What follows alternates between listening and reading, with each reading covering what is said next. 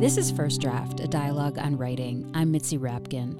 First Draft highlights the voices of writers as they discuss their work, their craft, and the literary arts. Coming up, an interview with Christine Mangan, author of the novel Palace of the Drowned. And one of the things I was really interested in exploring was the relationship between a writer and their work, and particularly that moment when, it's not their own anymore. It's gone out into the world. We'll be back with Christine Mangan in just a bit. First, I want to say to you, thank you for listening. The episode you're about to tune into represents 8+ years of dedication and perseverance for producing this show. In addition to conversations that go into depth about a writer's work and obsessions, this show and every interview it features aims to embody the values of honesty, vulnerability, curiosity, and connection. I invite you to join me in this journey as a First Draft patron, which gives you access to cuts from the interviews that didn't make it into the final show, ad-free, pitch-free episodes, and writing tips from my guests. You can become a supporter by going to patreon.com/firstdraftwriters. That's patreon.com/firstdraftwriters. Any amount is welcome, but for $6 a month, you receive thank you gifts on a monthly basis. Plus, when you donate to First Draft, you are joining the community of writers and readers who support conversations like the one you are about to hear. With your donation, you are saying yes to continuing the space of honesty, vulnerability, curiosity, and connection that each show reaches to achieve. You are the scaffolding that holds up this platform, that shares the insights and challenges of the writing life. So please go to patreon.com/firstdraftwriters. And let's be honest, there is so much free content out there.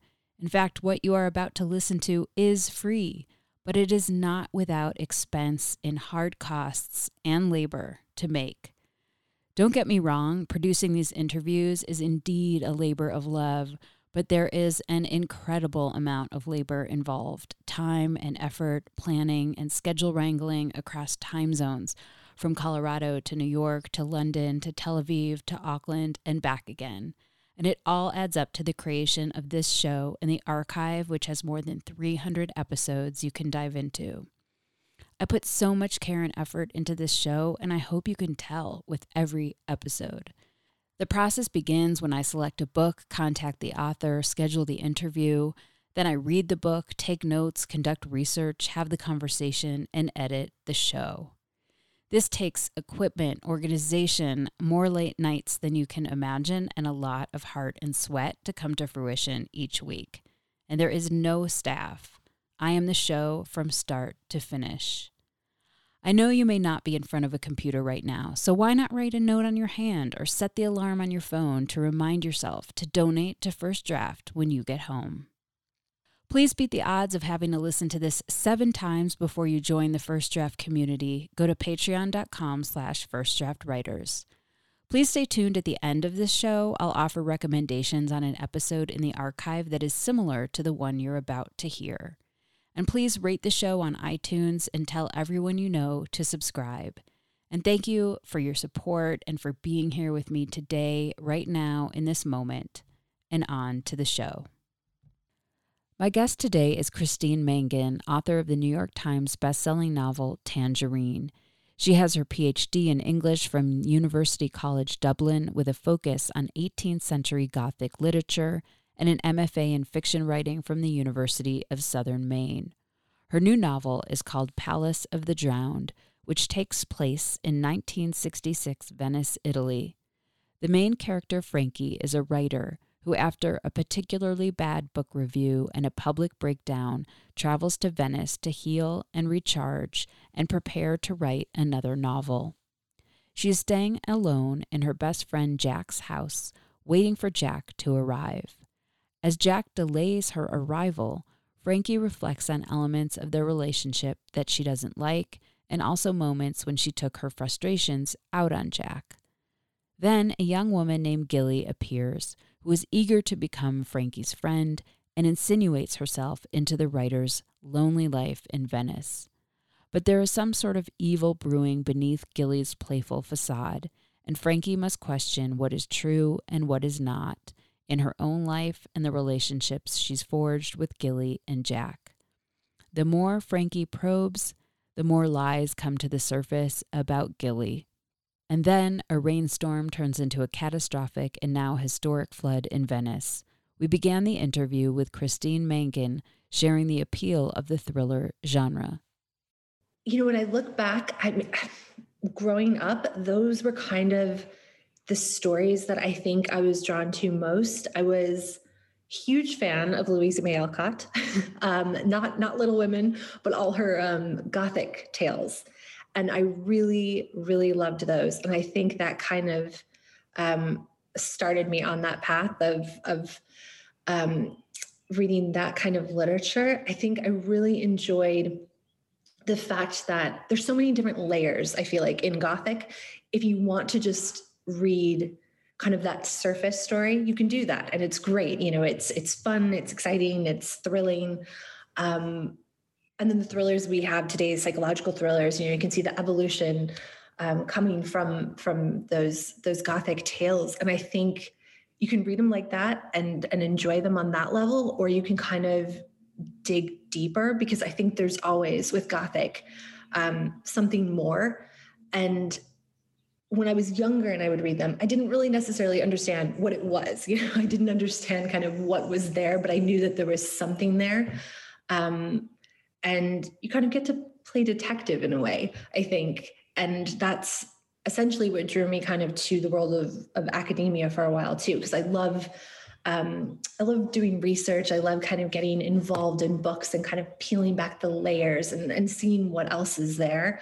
And so I think that genre just kind of, it lends itself to that. It's, historically kind of served as a place where especially women could kind of give voice, to the things that they couldn't, in terms of the restraints placed on them. And so you kind of have to be able to kind of read between the lines and see what else is really there. And that just always really appealed to me. And I think that's why I kind of return to those stories. I think that's why that's what I like to write. It's a reflection of what I like to read, essentially.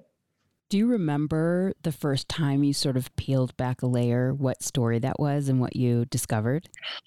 Yeah, I think with Louisa May Alcott, she's got a lot of shorter like novellas, and they all kind of deal with these women who are running away from kind of either tyrannical husbands or, are kind of trying to kind of better themselves, this one Behind a Mask, which I love. And that's one of the first ones I really remember reading. And I just love it because it's, you can read it on that surface level of, it's about this woman who kind of shows up as a governess. And by the end of the book, she is essentially mistress of the house. But, she essentially kind of portrays these different roles that are expected of her, and she kind of uses that to her advantage. And so it's about agency, it's about performance, and how she kind of navigates this world in a way that she's able to kind of better herself. And there was something just so intriguing about that, and I kind of continually go back to those type of stories. So Palace of the Drowned takes place in 1966 in Venice, Italy, and your main character is named Frankie, and she is a writer who had much acclaim in her first book, and she is from London, but her subsequent books they just haven't been of the same caliber and passion as her first book. And she has a bad review. The bad review sends her over the edge a little bit. And she has a public breakdown in London, and ends up going to Venice to sort of recuperate after spending some time getting help in England. And when she's there, she meets this young woman named Gilly. And Gilly turns out to be like a super fan, like an obsessed fan who weasels her way into her life. And they have It's kind of a fraught relationship. Like Frankie's always questioning Gilly and what her motives are. And she uncovers lie after lie about why Gilly is there and how they relate. And it turns out Gilly wants her to read her manuscript.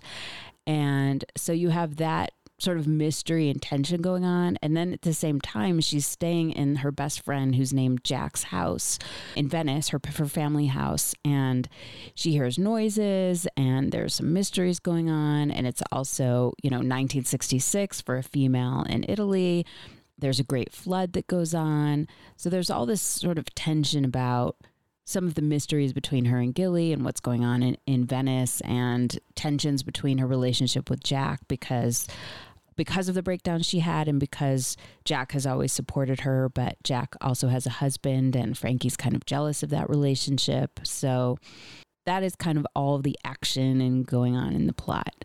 So what were you thinking about when you started writing this, about maybe character or setting or what you wanted to be at the center question of this story? It all started with Frankie, with this novel. I kind of had a very clear idea of who she was as a character and what I wanted to do with her, essentially.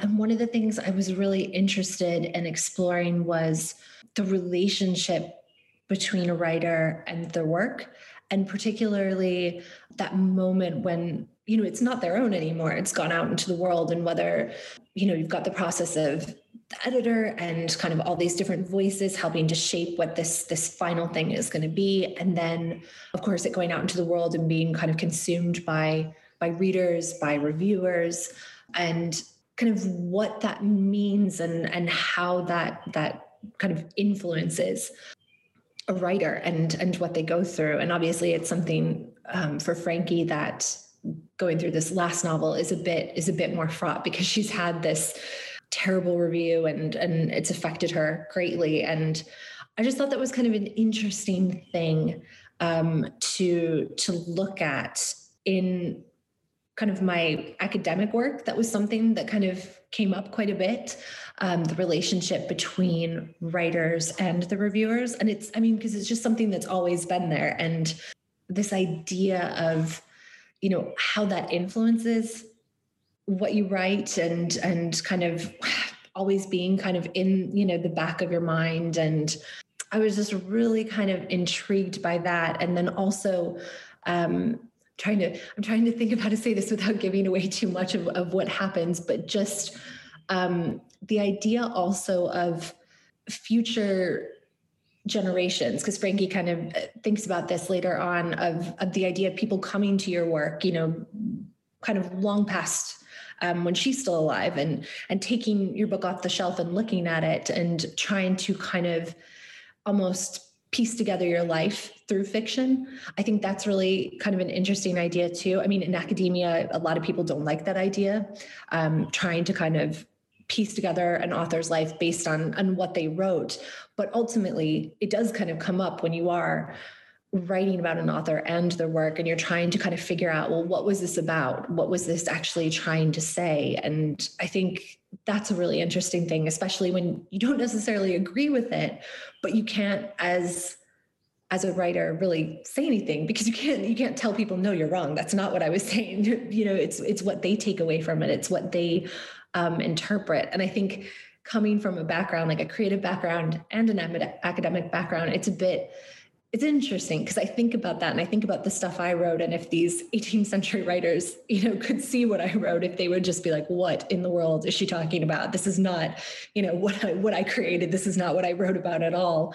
And so I just wanted to look at that, kind of what happens when the book is no longer your own, I guess. It just takes on its own life, and how the writer reacts to that. How was that experience for you in your last book, and did that influence how you wrote this one? So I try to avoid that as much as possible. I don't want to see anything. Like, I don't want to see any reviews whatsoever, good or bad. Don't even want to know that they exist. It definitely is something that I try to avoid. In the book, Frankie loves it. She wants to see like every little thing that someone has written. She wants to kind of talk to them and argue with them, and that is definitely not something that I could ever do or would want to do. Um, I did have some sent to me last time, and it was just they were not good ones. Anyway, it was just not a good experience and not a good feeling. And I definitely think it weighs, at least for me. I get very anxious about those things. I get very like upset about those things. I probably take it a little bit too personally. That's why it's kind of taken me so long to write something else and to be able to kind of willing to part with that and put it out in the world again. Because it makes you, I think, a little bit hesitant. It's a very strange feeling to have people write about something that you've written. It's just very strange. It's not something I think I will ever get used to. Is that hard to have the willpower? No, I think for me it's really easy because I don't look at anything online. Like I just don't do anything. I think the biggest thing is letting other people know I don't want to see this because people will be like, look, it's here. I'm like, no. I don't even, it's a hard thing to explain, but like even knowing about the existence of a review just makes me very paranoid. There's something about it that just really kind of upsets me. Just even knowing that it exists, not even knowing if it's good or bad, but just knowing that it exists. I don't want to know.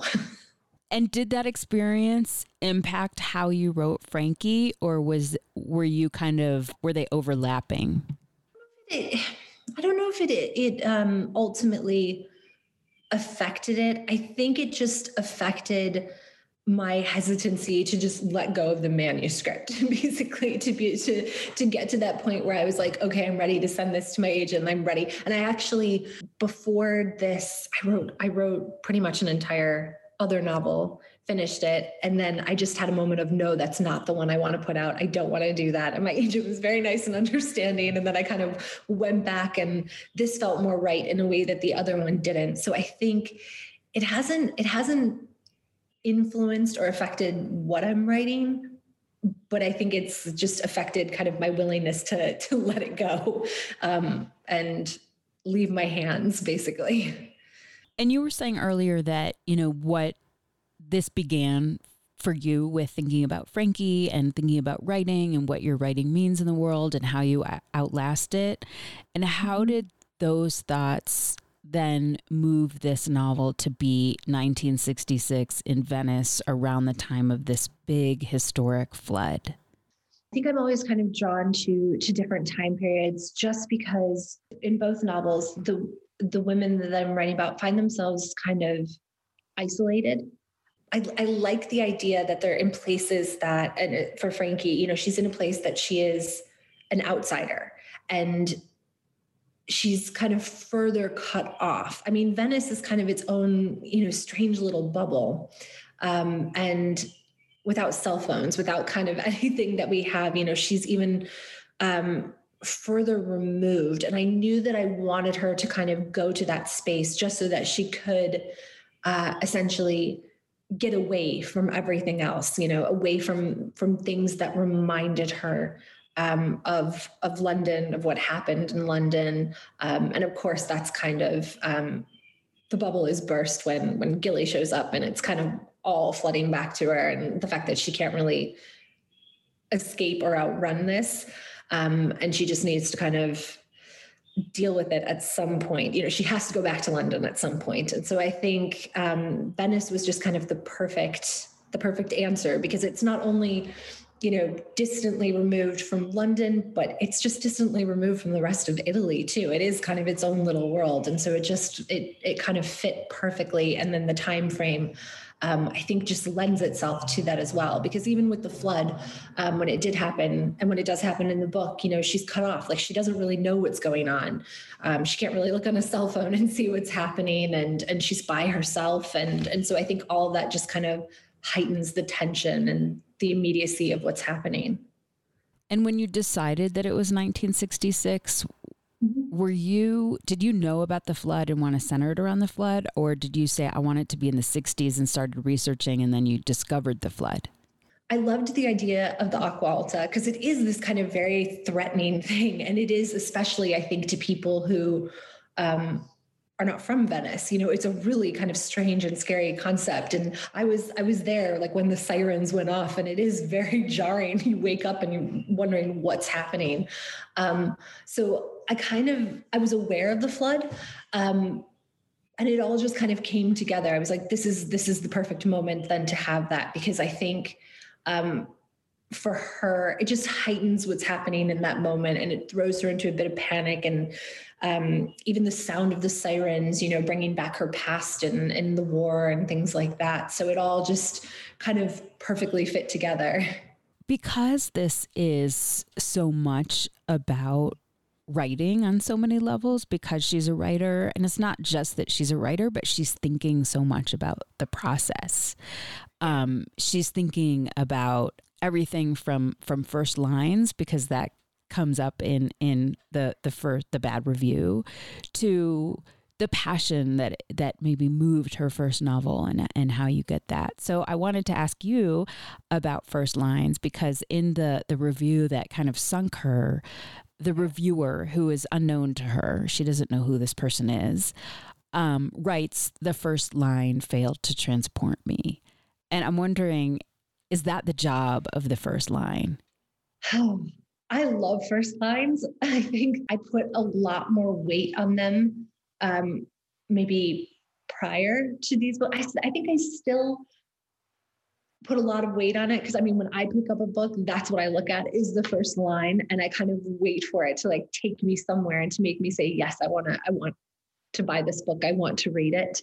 I think too that when I start the actual process of writing, when I'm kind of past the notes and everything, I always seem to have the beginning and the end. Those are the only two things that don't ever really change.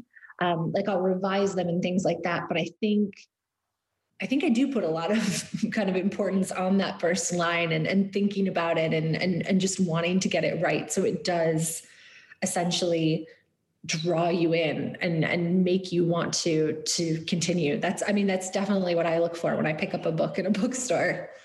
Will you read the first line of Palace of the Drowned and tell us about how you came to it? So in the prologue, and we've got, outside the Roma Termini station, she came to an abrupt halt. I will say my first line, I still kind of consider to be chapter 1, because that's what I started with. The prologue was added later. So chapter 1 has a different first sentence. Oh, this is what I would consider my first sentence. So she was on her way to the Rialto market, hoping to buy some vongole from one of the local fishmongers, despite the fact that it was October and therefore not really the season for them, when she felt someone grab her by the wrist. That was my first line that I wrote. And I just wanted it to essentially kind of give a sense of the place, but then also have that moment of what is happening, and draw readers in that way. And I think in a lot of places when I travel, I always tend to bump into people that I don't know them, but I know them through somebody else, or they're from somewhere nearby that I've lived or I've been to. And I think there's just something, there's something very off-putting about when you meet someone from a context of your life that you're kind of not expecting to in this new place. And it can seem a little bit unnerving. You wonder, how in the world have you managed to run into this person in this place so far from home that you shouldn't know? And that's kind of what happens in the scene. And so the idea of the first sentence was just to kind of get a sense of the place and then kind of grab you in with what's happening. Was that the first thing you wrote? It was actually, yes. Yeah, that whole scene with Frankie running into Gilly, that was the first bit that I wrote. That's pretty cool that it survived. I know. Yeah, this tends to happen. It's the first and then the last bit that always kind of is there, and it goes through revisions, but it's still pretty much true to what it was in the beginning. Another thing you write about is, and you embody this in a way, in the beginning of the book, she goes to an opera with Gilly, and she's thinking about that moment right before it opens, what it feels like, and she compares it to writing her first novel, and she uses words like, when she wrote her first novel, she was being swallowed and consumed and overwhelmed. And that was a lot. Her novel was kind of generated through the death of her parents. So she was in a really emotional place. But I just wanted to ask you about that feeling, because you might not always, she had a 5-book contract. You might not always feel that intensity when you go to the page. And I just wanted to ask you about that, investigating that feeling going to the page for her and then not having it. And then also what it feels like for you. There's this anticipation. And I think that for me, that's when I get a sense of, okay, this is the right novel. This is what I want to write, because I get kind of excited about what could be, I guess. You know, you have these kind of half-formed ideas, but there is this kind of excitement for what it could become. And I think comparing that to, you know, that moment in theater, I did a lot of acting when I was younger, and I still remember like this sense of the smell of the stage and the lights and the dust and everything, like right before you go on. And I think it is very similar. You know, you get this kind of butterfly feeling and this, oh, do I want to do this? You know, you have to commit to this. You have to see it through. But at the same time, it's really thrilling and exciting, and it makes you want to move forward with it. And I think that for Frankie, she had that sense of urgency, especially with that first novel, of sitting down and just being able to kind of let it overwhelm her and kind of take over her and to get it all down on the page. And that's something that she hasn't felt in the same way in the novels that have come out since. And the reviews kind of reflect that. You know, they're not terrible reviews. They're just kind of mediocre, and a lot of people aren't really saying anything, and she knows it and she feels it, and she can't kind of manage to recapture that same kind of feeling. And so it does kind of feel like going through the motions. You know, she talks about the fact that people just tell her kind of carry on and push through it. And, you know, she's come to the point where she started to wonder, is that the best idea? Because she doesn't feel that anymore. And I think for me, that's kind of like with that other novel that I decided to put aside. I think that I didn't feel that same sense of excitement about it. And I always kind of ask, is this something that I would want to sit down and read? And if I don't want to read it, then I don't really want to write it and put it out there. So I think you kind of have to have that sense of excitement and, you know, an urgency to kind of get it down. I think that's, for me, it's a good indication of, okay, this is working. This is something to continue and to complete. Is it hard to maintain throughout the course of a whole book, that urgency and excitement? Like, you might go many days so excited, but then you might just kind of lose interest one day, but you're in the middle. Yeah. I don't know if that happens, but that's essentially why I have a lot of unfinished novels. I get about halfway and then something happens where I'm like, oh no, I don't want to do this anymore. I think for me, a good sign is I handwrite everything first. And so I handwrite as much as possible. And then I'll have like a couple days where I type everything up. And I think a good sign is when I have, not that everything's filled out, but I can see everything. And then it's something that interests me, that excites me, that I can continue with. But I mean, there are, of course, moments where it's tedious. And, you know, I remember I had a professor in college, and she was like, oh, let's be honest, the writing is terrible. She's like, it's just something you've got to slog through and get done and just finish. And yes, I can see that on certain days, but I think especially when I'm writing the new bits, there's always some kind of level of interest. And if I'm not feeling it, then I'll just walk away and leave it. Like, I'm not someone who says I have to sit here from like 9 a.m. to noon and get this done. That doesn't really work for me. So I think when I'm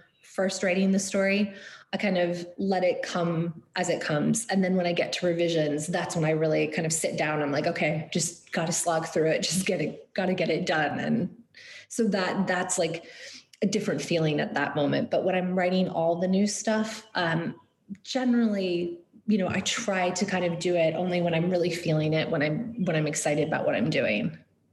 So the novel itself definitely has a feminist bent to it because all the characters are women and you have this woman writer. It's 1966. I thought it was interesting that Frankie and Jack had male sounding names. Felt like it was probably deliberate.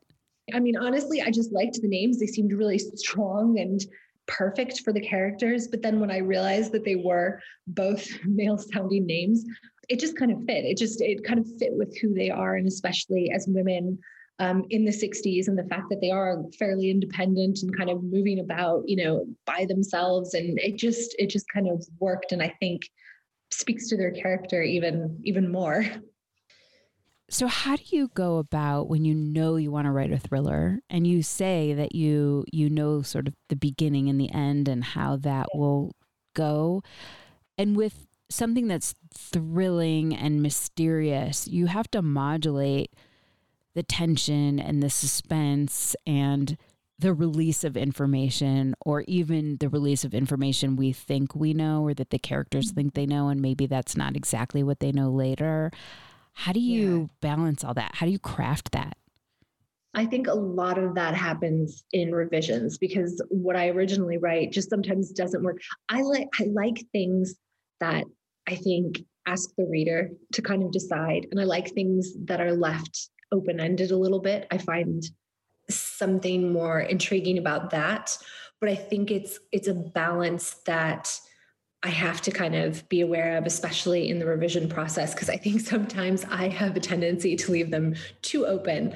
And then, people I have look at it will be like, well, I don't understand what's happening at all. And to me, it's so clear because it's in my head and, I know exactly what it is. But I think, it just has to be layered in essentially. And you have to kind of go back and make sure that everything tracks and that there are enough, kind of clues that people can follow them and kind of decide for themselves things that are left open-ended and that there's enough there that it just kind of creates this feeling of unease that I think kind of pervades most of the book because you don't know what's happening and you don't really understand. And Gilly is this kind of strange figure who appears kind of out of nowhere. And, her motivations are very clouded and you're not entirely sure. And even Frankie's not entirely sure. And so it's a hard thing to kind of balance, I think, the idea of like, how much do you give away? How much can you kind of keep and let the reader kind of decide for themselves?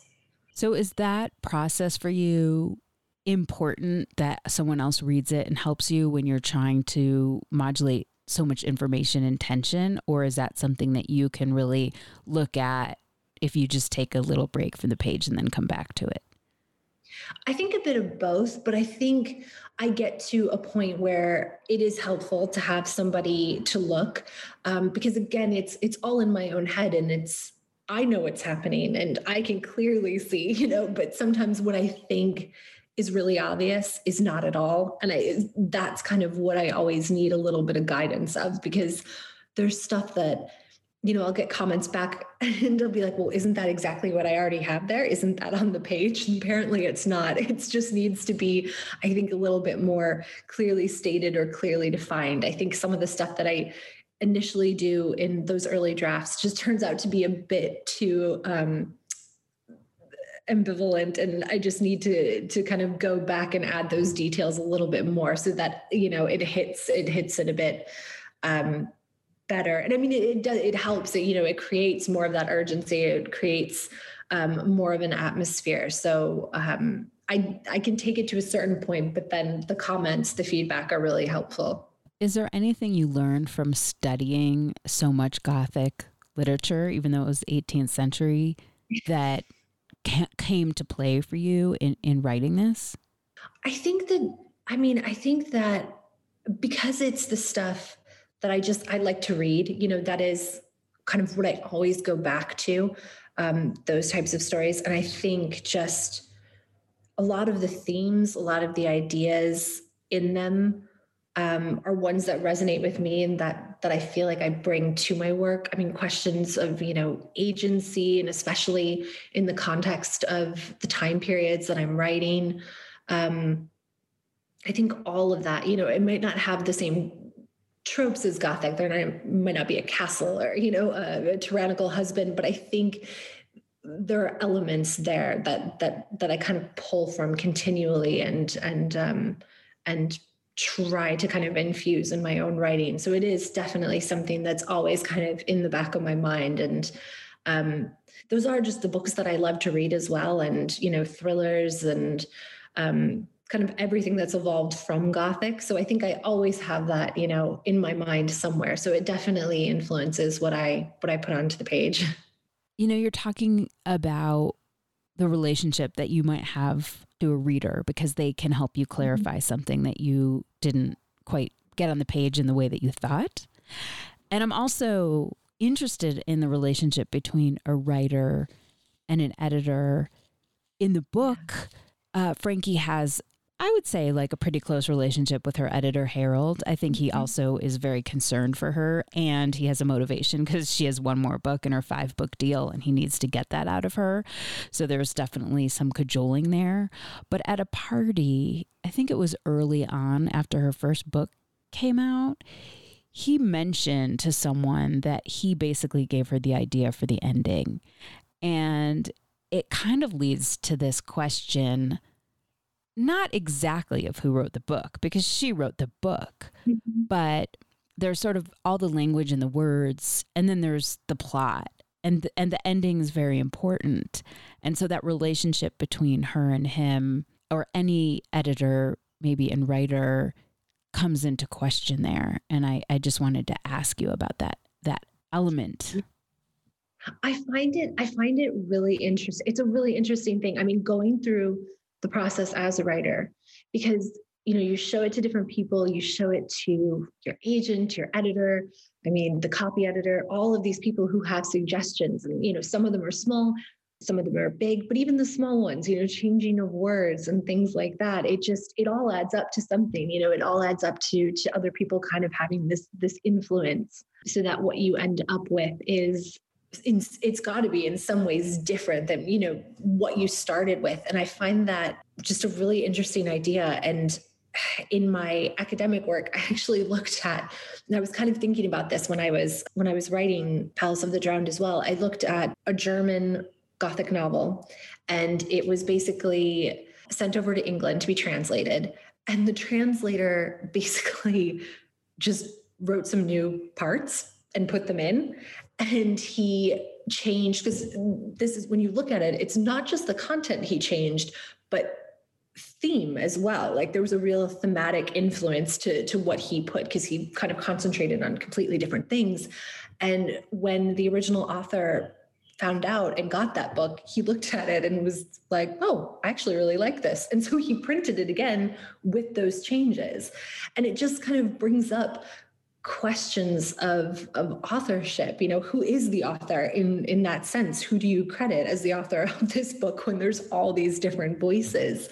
And I just find that it's an interesting thing, and it is an interesting process, because you get suggestions, you get, oh, what about this? And then, a piece of dialogue or, a paragraph. And well, if you take that and put that in, is that yours technically? So you do, it is kind of an interesting thing. I mean, it's yours at the end of it, and it's, something that I recognize, but I recognize the influence of everyone else who has helped essentially to make it, a better product in the end. But yeah, I find questions of authorship and just, everything relating to that really interesting. I think too, it's probably hard for people also not to have their ego come into it. So if someone is changing your dialogue a little bit, that might be minor. But if someone changes what happens to the end, and it's so much better than your own, and you write that, I'm sure there's like hurt feelings and guilt and like maybe feelings of inadequacy even after it's published. Yeah, because I mean, you spend all this time and you think, oh, this is perfect. This is, and then other people kind of, I mean, even for me going through copy edits and, suggesting, when people suggest different words, and it's not because the word is wrong, they just think this sounds better. You have this moment of, well, why? Like, why do I have to do this? I'm the one who wrote this. I want to keep it this way. it's hard to be, I think, objective. And I find, you just have to kind of step away and then come back to it and not take it so personally and not get so upset over it. I think the PhD work really helped prepare me for that too. Because in some ways, I feel like I just never left the PhD, like working on it, because when I was doing that, I would submit my work to my supervisors, get the comments and feedback. And now I have my agent and my editor. It's kind of the same thing. I get the comments back. So I think I was a little bit more prepared, but yeah, I imagine that some people get quite angry and probably refuse to take suggestions or advice just for that same reason. It's kind of, a dent to the ego a bit. And did you go to Venice specifically to research this? Yeah, well, because it was interesting with this book. Like I said, it really began with Frankie. And I kind of had the basic idea of the story, and I knew that I wanted to put her somewhere when she leaves London that would be a bit isolating. And I wasn't 100% sure where I really wanted to set it. And then I remembered my friend who specializes in Italian art history. She had told me, we worked together in Dubai, and she had told me one day, we were just kind of like sweating under the sun, and she was telling me about Venice in the winter when it's cold and dark and rainy and really Gothic. And she was like, you need to go there, you need to see it. And I had only been there once before, and it was in the summer. So it was the height of tourist season. And I was there. My partner and I had gone to Slovenia, and we were doing a road trip, and we decided to pop over just for the day because we're like, we can't afford Venice. We can't actually stay there. So we'll just park the car, take the train in. And it was lovely. It was nice. And it was, I think I said it was like Disneyland for adults at the time. It was like, it was lovely. We sat down, we had beers, we got charged like $30 for it because, you pay for the musicians and everything. And I don't think I ever thought I would go back. But I started thinking about what my friend said, and I, had an idea that might be the perfect place to set the novel. So I went for a couple of weeks when it was cold and dark and rainy. And it was just a completely different experience. And my friend wrote me like this very intensive tour guide. Essentially, she was my tour guide when I was there. And it was just little things that I think wouldn't necessarily see if you were just there kind of for, a day or two. And so I felt like I got to kind of live like a, everyday life there for a bit. And as soon as I got there, I just realized this is the perfect place. This makes sense for this book. Was that before you started, or were you in the midst of drafting? I was in the midst of, I had written quite a bit, and I had written it in a way where I had a lot of scenes, I had a lot of dialogue, and I had written the bits in London, and I was kind of holding back. I had an inkling that Venice was going to be right. And so I was starting to write it, but in a way that was very vague. I cannot write about a place that I haven't been to. I find that very difficult. I know some people can do that with just like research and looking at photos and things, but I think for me, I feel too worried that I'm not going to get it right. I think there's something, you have to go to these places to be able to see what it's like, or you miss certain details that I think make it a bit more authentic. And so I had a very kind of, it was a very like rough draft where it was Venice, but it wasn't Venice. And so then I went and I was able to kind of, I worked while I was there. Like I went to the library and I wrote, and all of it kind of came together then.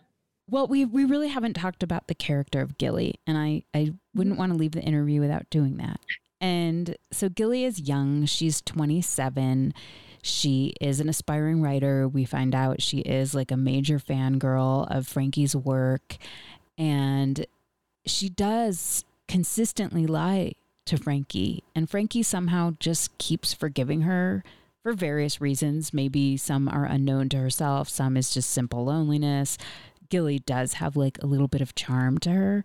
So can you just talk about Gilly? I think I was very conscious of kind of this new versus old, this, more traditional kind of writing. And then this new, she's very into experimental type of writing. And I wanted that to be kind of the sticking point between them. You know, Frankie's from like a very classical background, I would say, and Gilly is very much not. And so that's kind of always a problem between them. But Gilly is young, she's enthusiastic, you know, she hasn't lived through the same things that Frankie has. And Frankie kind of envies her for that, but she also kind of resents her as well.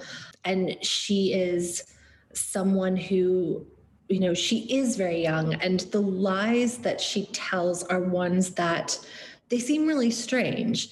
But I think, you know, when you think about when you're younger and, you know, maybe she tells them just because she's embarrassed, you know, she doesn't want to admit certain things, or she doesn't want to be, you know, she's trying to kind of make herself seem more interesting than she is. I mean, it's little things like that. Like I can understand like her white lies that she doesn't think they're any big deal. But for Frankie, they just seem stranger and stranger. And, you know, it with everything else that has happened, it really puts her on edge, because she doesn't know what this girl wants from her, and she doesn't know why she keeps coming around. Essentially, you know, she questions her motivations, and Gilly is just coming from that vantage point of youth and being enthusiastic, and Frankie is someone that she greatly admires. You know, she is this female writer who has kind of done it on her own, and I would say all the things that Gilly admires in her, Frankie finds kind of irksome about Gilly. The differences, you know, the fact that she kind of uses connections and, you know, doesn't have a problem with that in terms of kind of furthering her career. And so they can't ever kind of seem to come together without there being a little bit of discord. But yeah, I just wanted to, Gilly is kind of the things that Frankie maybe didn't have an opportunity to be. And I think that there is some kind of resentment there towards her. And, you know, she thinks about everything that she's done to get where she is, and to have the success that she has, and on her own and by herself. And so that is kind of a sticking point for them. Frankie is undone by this young woman. Yes. Yeah, it is. It's kind of, you know, it's just, she is everything that Frankie is not. And it is just to the point where it's too much. And I think, you know, had they met at another time in Frankie's life, then perhaps it would have been different. But it's, you know, she's in this kind of very precarious moment where she is rattled by the review. You know, she's rattled by the fact that she can't seem to kind of get her writing back on track, where, you know, Gilly has this manuscript that she's excited about, that other people are excited about. And there is this jealousy. There definitely is a jealousy there. And it just completely undoes her. I think that jealousy and envy is very present in the writing world. And it's hard to talk about. I think that Frankie, I mean, I think I tried to kind of put some of that into it, because I think there's always this, what's new, like what's shiny, you know, what's the new shiny thing that everybody is interested in.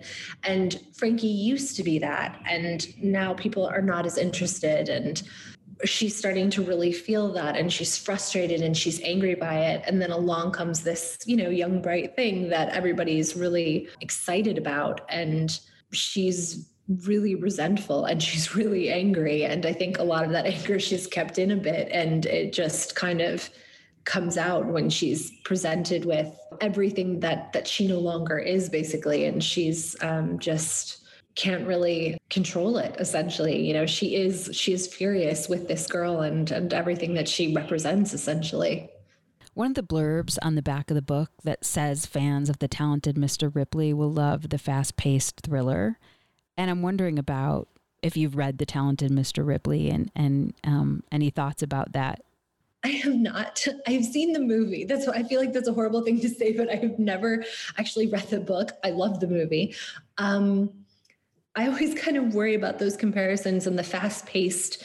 I'm not sure it's fast. I'm not sure what I write is fast-paced, because a lot of, I think people have found it's very slow. And when they approach it as a thriller, some people are disappointed, because it's not kind of a typical, I mean, especially with Palace of the Drowned, it's not your typical thriller. It's kind of a slow, creeping sense of unease, I would say, rather than kind of a typical thriller would be. I think there's, I don't know. I'm always a little worried about that. Well, I think yours does have, I mean, you can sense more of that feeling of the Gothic, that rainy, dark, cold, wintry, slow creep. Yeah, I would say it's a slow creep rather than kind of, because I think people come to it expecting one thing and then it's not that. And yeah, I think it builds slowly. Can you read something that influenced you as a writer? I actually picked something because I know I've already spoken about it today, but from Behind a Mask, Louise May Alcott. So this is, I mentioned before, but I mean, essentially it follows this governess who is not quite who she seems to be. And when she first arrives at this house, she's young and she's beautiful and kind of everything you would expect in that typical heroine. And then she goes into her room and is by herself. This is at the end of chapter 1. And so this is when we see her by herself for the first time. Still sitting on the floor, she unbound and removed the long, abundant braids from her head, wiped the pink from her face, took out several pearly teeth, and slipping off her dress, appeared herself indeed, a haggard, worn, and moody woman of 30 at least. The metamorphosis was wonderful, but the disguise was more in the expression she assumed than in any art of costume or false adornment.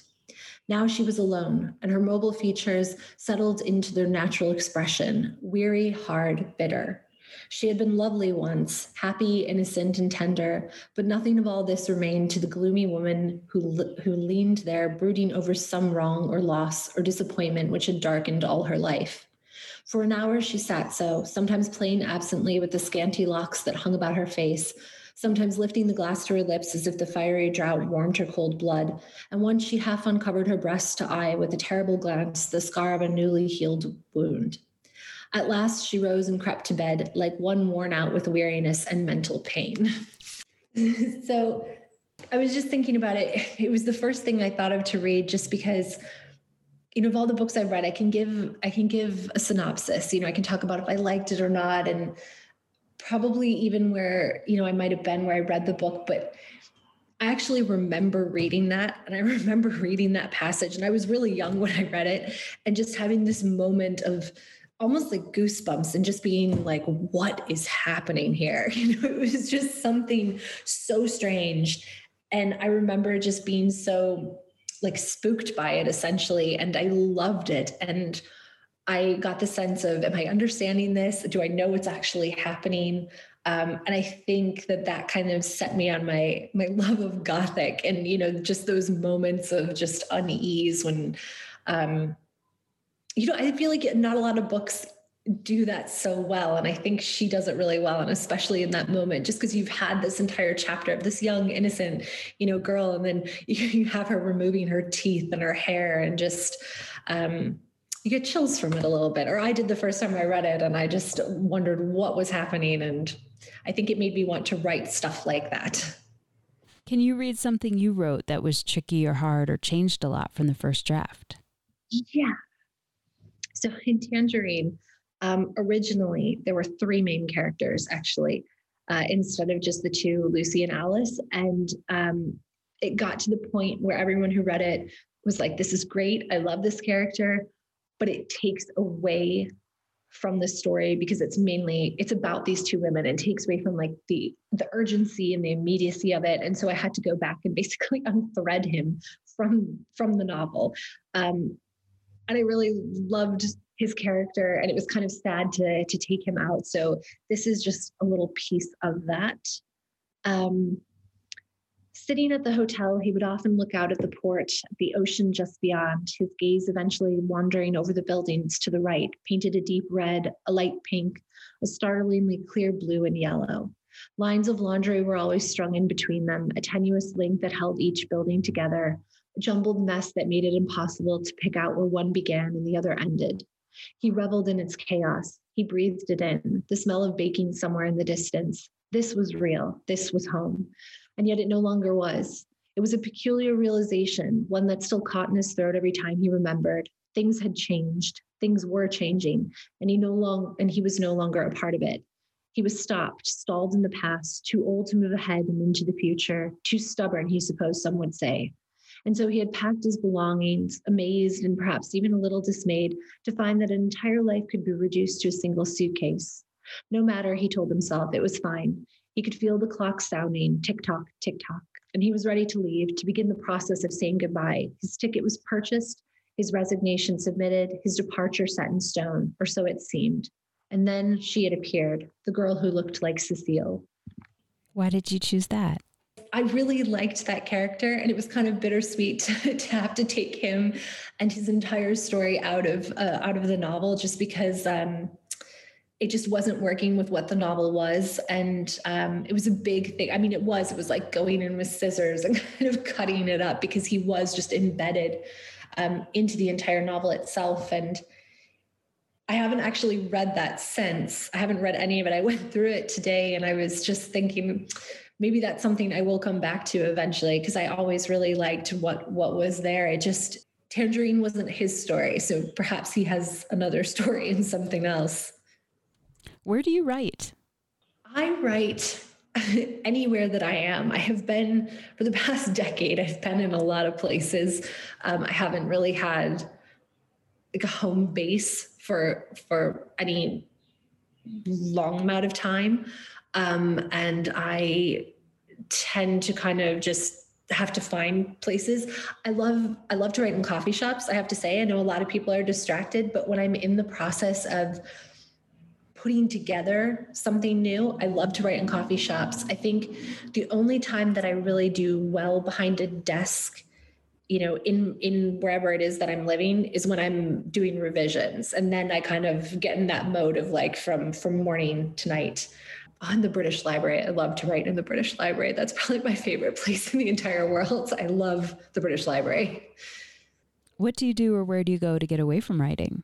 I thought about that. I don't know if I necessarily do. I feel like everywhere I go, it's always kind of somewhere in the back of my mind. Like I carry a journal with me wherever I go, because I always kind of have these thoughts, and I need to write them down. And again, I don't do well with the whole sit, for a certain amount of times. I kind of try to write when it feels like the writing's coming. I think the only time where I really chain myself to a desk is when I'm in revisions, and then I'll just sit all day. And then at the end of the day, I just want to cook, put something on in the background and just kind of let my mind, go and not think too much about anything. Who do you show your work to first to get feedback?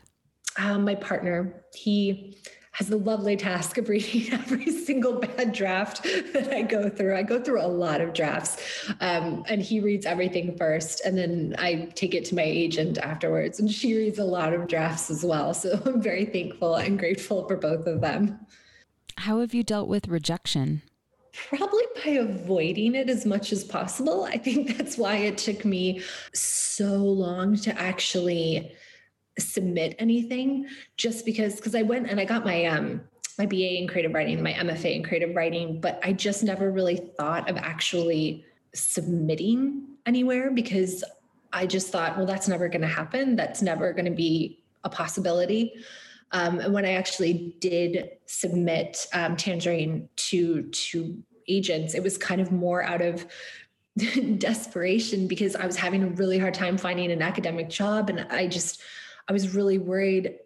If I can't find anything, what am I going to do? This is the only other thing that I know how to do. And so I just kind of sat down and I was like, I've got to finish this. I've got to send this off. And that is kind of the only reason that I finally did it, is I was like, I don't know what else I'll do if I don't find a job somewhere. So yeah, I avoided it for a very long time. And what is your favorite word? I don't know if I have a favorite word, but I will say, for everything that I write, I tend to become obsessed with one or two words. I don't notice it when I'm writing. When I go in to revise, I start to think, oh, I've used that quite a bit. And oh, I've used that way too much. And so I have to go in and actually start to kind of take out everything. It kind of changes. It definitely changes. Thank you so much for your time and for this conversation. I really appreciate it. Yeah, thank you. You've been listening to First Draft, a dialogue on writing. My guest was Christine Mangan, author of the novel Palace of the Drowned. If you liked today's show, check out my interview with Jess Walter. author of the novel Beautiful Ruins, which begins in Italy in 1962 and focuses on an almost love affair. We talked about how we use narrative in our lives, mining the meaning in his work, and the heartbreak of writing. You can find that interview and the entire First Draft archive of 300 interviews at firstdraftwriters.com. You can stay tuned to First Draft on social media on Facebook, Twitter, and Instagram. Just look for First Draft ADOW. You can email me at firstdraftwriters@gmail.com anytime.